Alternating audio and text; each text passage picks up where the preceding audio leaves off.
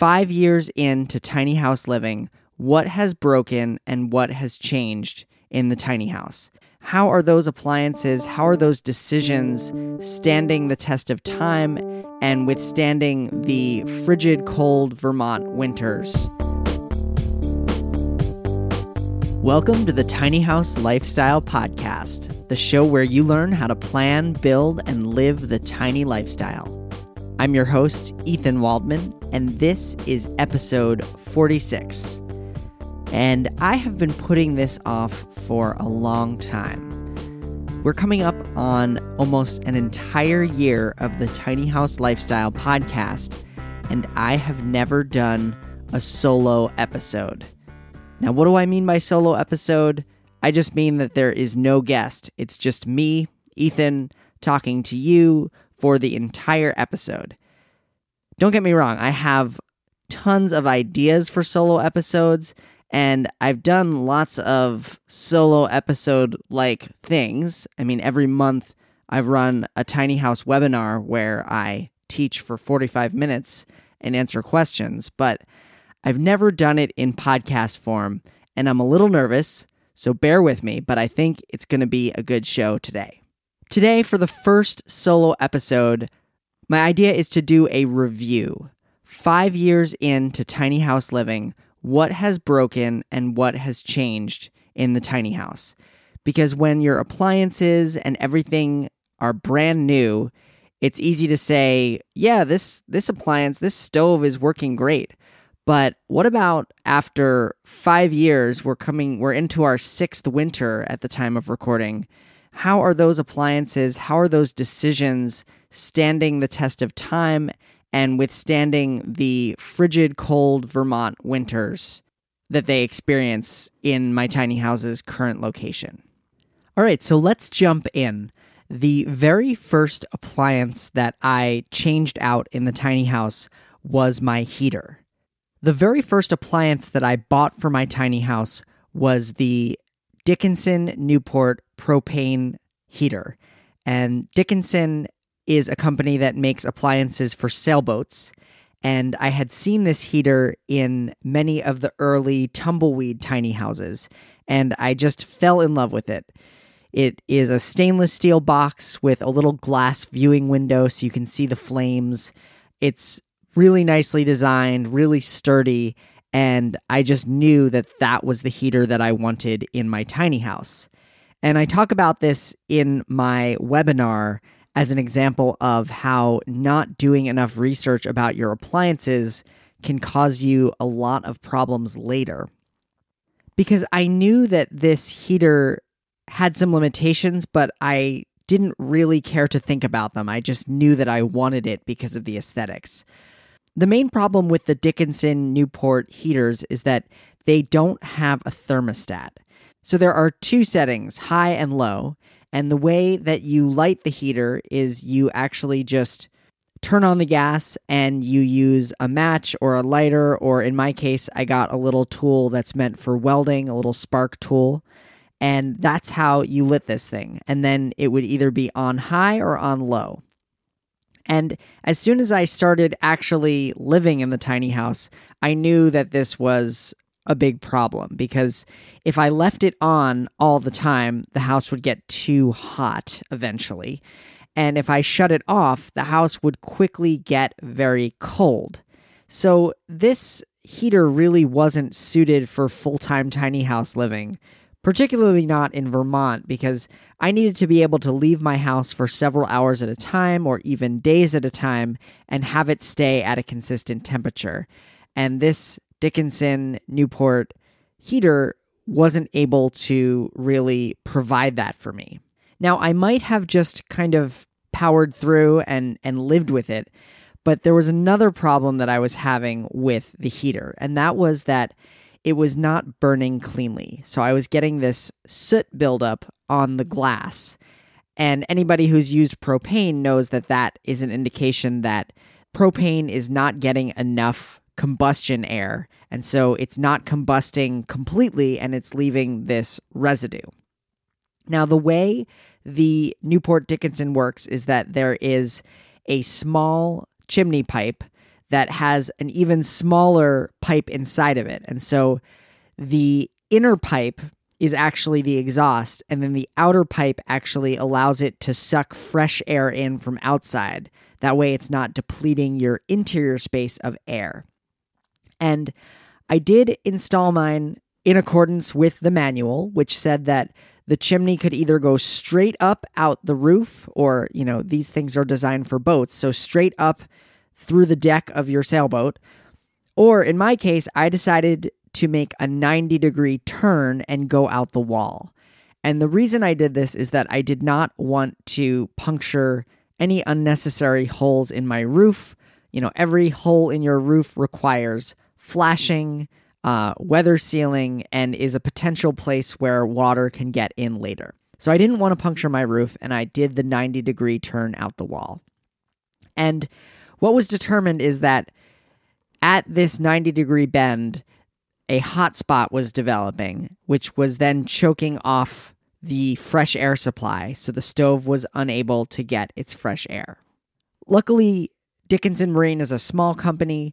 I spent a lot of time on the phone with them troubleshooting, and we did a lot of different things. I tried extending the exhaust away from where it vented on the outside, thinking that maybe it was getting sucked back in. I rebent the chimney pipe several times to try to get the two pipes and the bend to be cleaner so that the inner pipe wasn't touching the outer pipe. I did all kinds of things, and finally, the company actually said, hey, there might be something wrong with this heater. Why don't you send it back to us and we will refurbish it? So at great expense, I shipped this thing back to British Columbia, where this company is, and they refurbished it, checked everything, tested everything, sent it back to me. I reinstalled it, and lo and behold, I had the exact same problem again.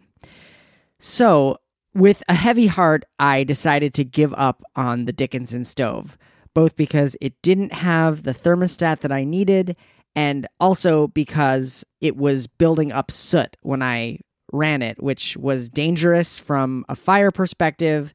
It looked ugly, and they advised me that if I continued running it and filling it up with soot, it would need to get cleaned out by them again after a couple of months due to the buildup.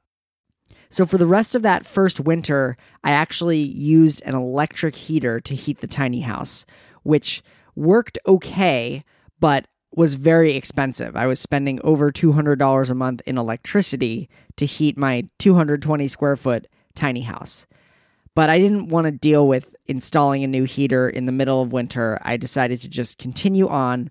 And then in the spring, I started looking at new options. And what I realized is I was very limited. Not in my choices. There are lots of nice, small, direct vent propane heaters. But because I had built in my couch and my kitchen, and I had a very specific place where this heater needed to go in my cabin, I was limited to the heaters that would actually fit in that space. All heaters require something called clearances, which is the amount of space between the appliance and other combustible surfaces like walls, couches, curtains, windows, etc. And so I was limited to appliances that would fit within the already defined kind of space that I had made for this original heater.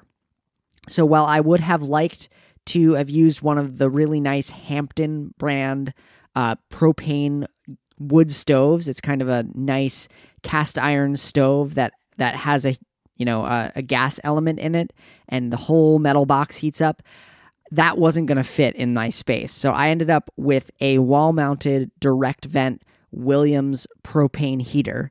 And to install it, I had to cut a new chimney hole in the wall at a different height, which is always a bummer to have to put another big hole in your tiny house. Luckily, the gas plumbing worked just fine, and this heater is actually ideal for me because it is old technology. It's called millivolt, and so it does not require any electricity to run. The thermostat just turns itself on and off. There's no blower in the heater, so it's silent, and where I am parked, I experience frequent power outages, and now this heater will just run right through the power outage, continuing to heat my house as long as I don't run out of propane.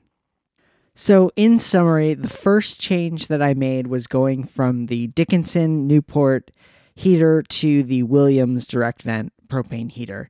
And I will link to the exact makes and models of all these appliances on the show notes page at thetinyhouse.net/046. When I was building my tiny house, I didn't know where I was going to park it. And so I knew that I wanted the house to be able to be off-grid if possible. I didn't have it in my budget to add the solar panels and inverter and batteries right up front, but I wanted to make sure that the house was kind of ready for that. So for me, that meant minimizing the amount of electrical appliances that I had in the house and maximizing the number of propane appliances, because appliances that run on propane often use little or no electricity. And so that's why I had so many propane appliances to begin with. And so the first change was going from that Dickinson Newport to the Williams heater. The second change I made was going from a Norcold propane fridge to an electric fridge. Now, if you see early pictures of my tiny house, you will notice two long white vents in the wall, one above the other. And this is actually the vent system for the propane refrigerator. Now, I'm not going to get into the thermodynamics because I don't totally understand it, but essentially a propane refrigerator creates cold inside of your fridge by producing heat behind it. And so it burns propane that heats up coolant that then is able to cool down the fridge. It works in a similar way as a heat pump. And so because the propane fridge is going to be releasing carbon monoxide, which is what gets released when you burn propane, it needs to be vented. And the propane fridges that are designed for RVs, which is what I went with, is designed to be installed in a cabinet, a very specifically sized cabinet enclosure with these two vents out the back so that the carbon monoxide is able to flow out of the cabin rather than into it. So I installed this propane fridge. It was somewhat of a difficult installation, just making sure that this cabinet was the exact right size and the vents were in the right place.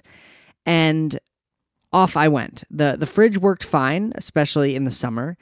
And then as winter came around and temperatures started getting cold, I noticed a couple of things. I noticed right away that the floor below the fridge was absolutely freezing, because I had these two essentially holes in my tiny house behind this fridge that were letting in cold air.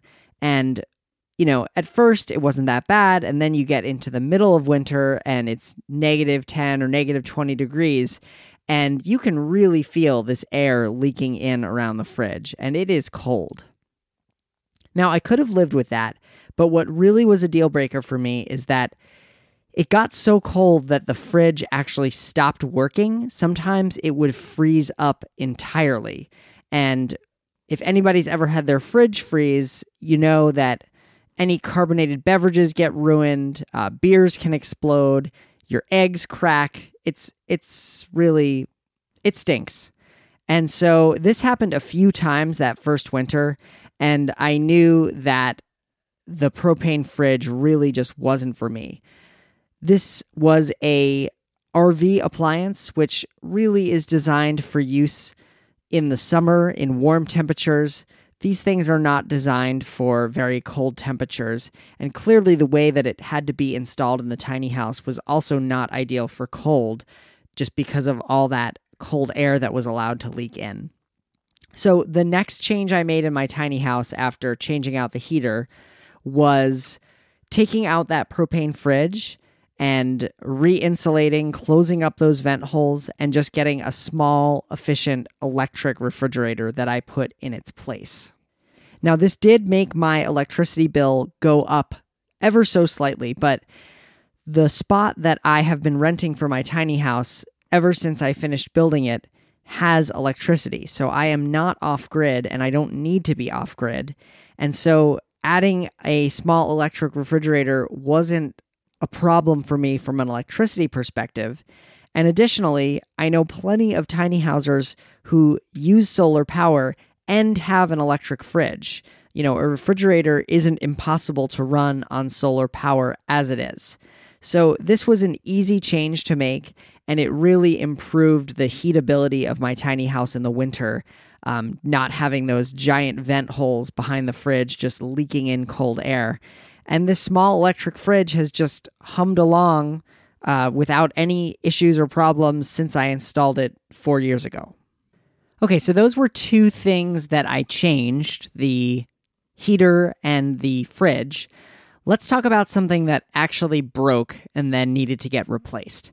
And that is my Precision Temp hot water heater. You see the Precision Temp all over the tiny house movement. It's probably the most popular on-demand propane hot water heater out there. It is pricey because it's one of the higher quality, kind of fancier models. I believe they cost around $1,200 now. And I was one of the early adopters of this hot water heater. They actually hadn't released the model when I first talked to the company about buying one, and apparently I got one of the first units. What is different about this on-demand hot water heater is that it does not require a hole in the side of your tiny house. Many on-demand hot water heaters that are designed for RVs install through a hole in the side, and so that way they can be serviced from the outside. In a tiny house, however, because you want to live in it in the winter, having giant holes in your walls is not helpful. And so the Precision Temp allows you to vent your on-demand hot water heater through the floor.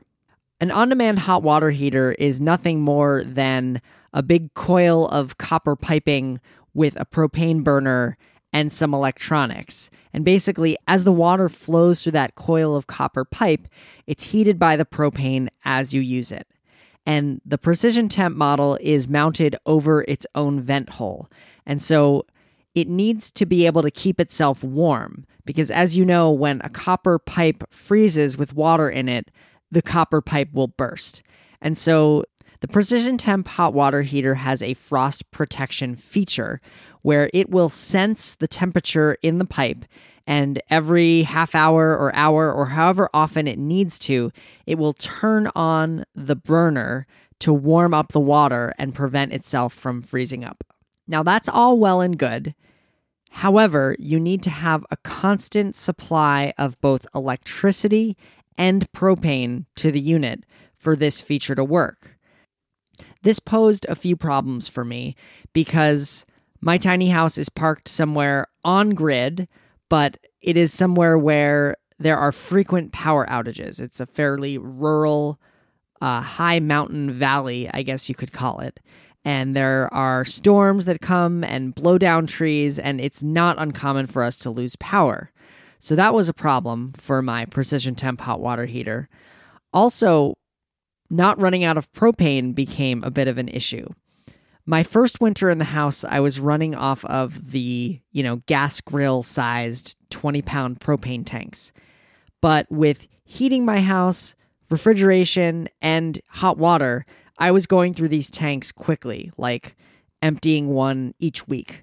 And I had several of them, but I was just constantly running to the hardware store to get them refilled. And so my second winter, I actually contracted with a company to come and deliver propane, from a truck into 200-pound tanks that I bought. And everything worked fine for several winters, though it was a big pain in the butt just having to monitor when there was a power outage and worry about my hot water heater. I did rig up a battery backup system for it, but the battery backup definitely couldn't last more than a few hours, and at which point the hot water heater would be at risk of freezing again. It was probably one of the most stressful things about my tiny house, and I always had to think about the tiny house. Even if I was away traveling, I had a temperature monitor system. I had alerts from the power company set up in case there was a power outage. And if there was an outage, I was calling my neighbors or calling my parents or friends saying, hey, could you go over to the tiny house? Could you make sure, could you set the faucet to drip? Could you make sure that the hot water heater is okay? It was bad. And I probably would have limped along like this forever, except that on New Year's Day of 2018, so just over a year ago, we were having one of those polar vortexes, and my propane company had been short-staffed, and they had missed several deliveries in the month of December, not totally known to me. But on New Year's Day, it was negative 20 degrees, and the house ran out of propane. And so what happened was, obviously, the hot water heater was not able to keep itself warm, and it froze solid. My heater was no longer producing heat for the house, so the house got down to about 20 degrees inside. All my pipes froze, and luckily all my plumbing, or most of my plumbing, was PEX, and so that was not damaged. But the hot water heater itself sustained quite a bit of damage. There were several bursts in the copper piping inside, and it was definitely not working anymore. Luckily, it was frozen solid. Otherwise, water might have continued pouring out of it and flooding my tiny house. So once this unit broke, I was faced with a couple of different choices. I could send it back to Precision Temp and have it repaired, or potentially need to replace it for $1,200, which would have just put me right back in the same situation, dealing with needing to keep propane and electricity flowing at all times, worrying about it all the time. Or I could go a different route. And if you're sensing a pattern here, I've been replacing propane appliances with electric ones, and I made that same choice for the hot water heater. So rather than using an on-demand hot water heater, which, to be honest, was quite luxurious and nice, I decided to switch to a small electric tank-based hot water heater. I got the idea for this originally from Chris and Melissa Tack. Their house uses a 7-gallon Bosch electric hot water heater, which they are able to run off of their solar panels. And in their review of it, they said that it heats the water up quickly, it's enough for one shower, and then it takes about half hour to recover, and that they've been very happy with it. And so I ordered one of these Bosch hot water heaters from Amazon for under $200, which in my calculations was less than the cost of repairing the Precision Temp, certainly less than the cost of buying a new Precision Temp, and I installed it in my tiny house. Of course, there are some downsides to an electric-based hot water heater. Of course, it uses electricity, and because it is a tank-based hot water heater, it's keeping that 7 gallons of water hot all the time. But this hot water heater is pretty efficient. 7 gallons isn't that much. I've really only seen maybe $5 to $10 per month increase on my electricity bill, so I do know that I'm going to pay more over time. But this new hot water heater has really taken away some of the headaches that I was experiencing with the old one. Now it's way less crucial for my house to have that constant flow of electricity and propane. I mean, it's important, but I'm not risking losing a $1,200 appliance every time there's a power outage. And it is enough for one shower. I did replace my shower head with a low-flow, efficient shower head, and things are working very well. So that was my third change, going from the Precision Temp on-demand propane hot water heater to the Bosch electric tank-based hot water heater. And again, I will link to all these appliances in the show notes at thetinyhouse.net/046. So the last major change that I made in my tiny house is yet another propane-related change. And that is when I built the house, I installed a propane leak detection system that has a solenoid valve at the propane tanks. This type of system is not required for an RV, but it is required for a boat. And it consists of two different components. The first is a small detector inside the cabin that can be mounted into the wall.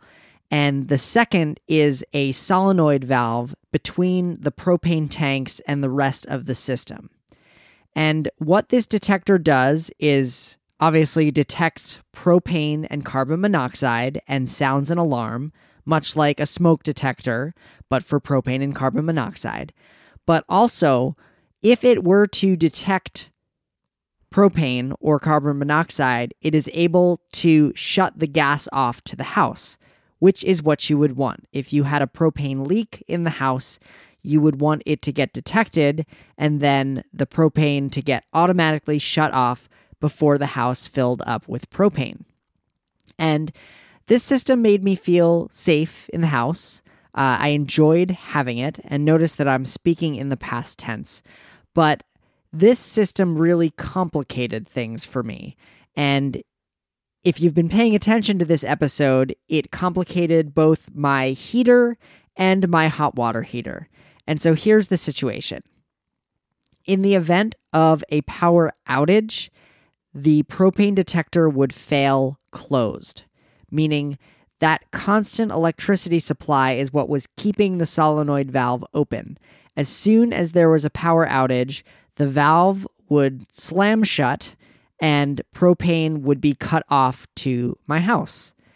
The problem here being that, first of all, my house's heater is able to continue working without electricity, but not without propane. So I would get a power outage, and even though in theory my heater could just keep on trucking through that power outage, it would lose propane. Worst of all, the heater that I have has a pilot light that is lit manually. So when the power would go out, the propane would go out, and then my heater pilot light would go out. And when the power came back and the propane started flowing again, the house's heater wouldn't start again because the pilot light would be out, and I would need to return to the tiny house as soon as possible after a power outage to relight that pilot. And I mentioned calling family and friends when I was away, and that's why, because there'd be a power outage and then I'd be kind of holding my breath, checking the temperature sensor to make sure that the heater was working. And if I saw the temperature declining, then I knew that my battery backup had failed and that I needed somebody to go over and light the pilot light again. As you can see, this was a total pain in the butt. And so by removing that propane detector solenoid valve combo, I have alleviated a lot of problems. And I have replaced that system with a propane carbon monoxide detector that simply will alarm when it detects propane or carbon monoxide. There's no solenoid valve. It can't shut the tanks off. But if I were in the house and there was a propane leak or carbon monoxide, the alarm would go off and I'd be able to leave the house. So I am trading a little bit of additional safety, but I am trading it for a lot of convenience and also a lot less potential for my house to get damaged by a power outage.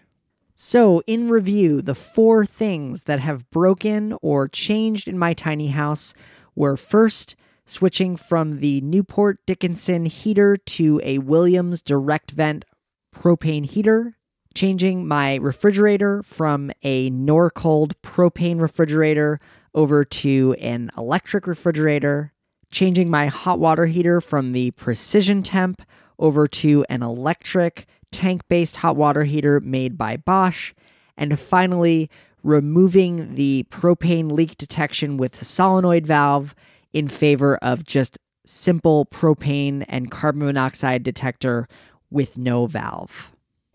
I hope you enjoyed this first solo episode of the Tiny House Lifestyle podcast.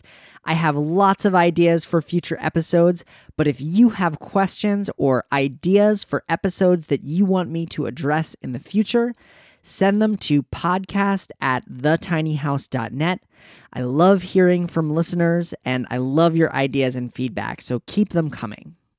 And if you need help making the decisions for your unique tiny house, I want to recommend my comprehensive resource called Tiny House Decisions. Tiny House Decisions is the guide that I wish I had when I built my tiny house, and it comes in 3 unique packages for any budget. To learn more and receive 20% off your order of any package, go to thetinyhouse.net/THD and use the code TINY for 20% off at checkout. Again, that's Tiny House Decisions at thetinyhouse.net/THD, coupon code TINY.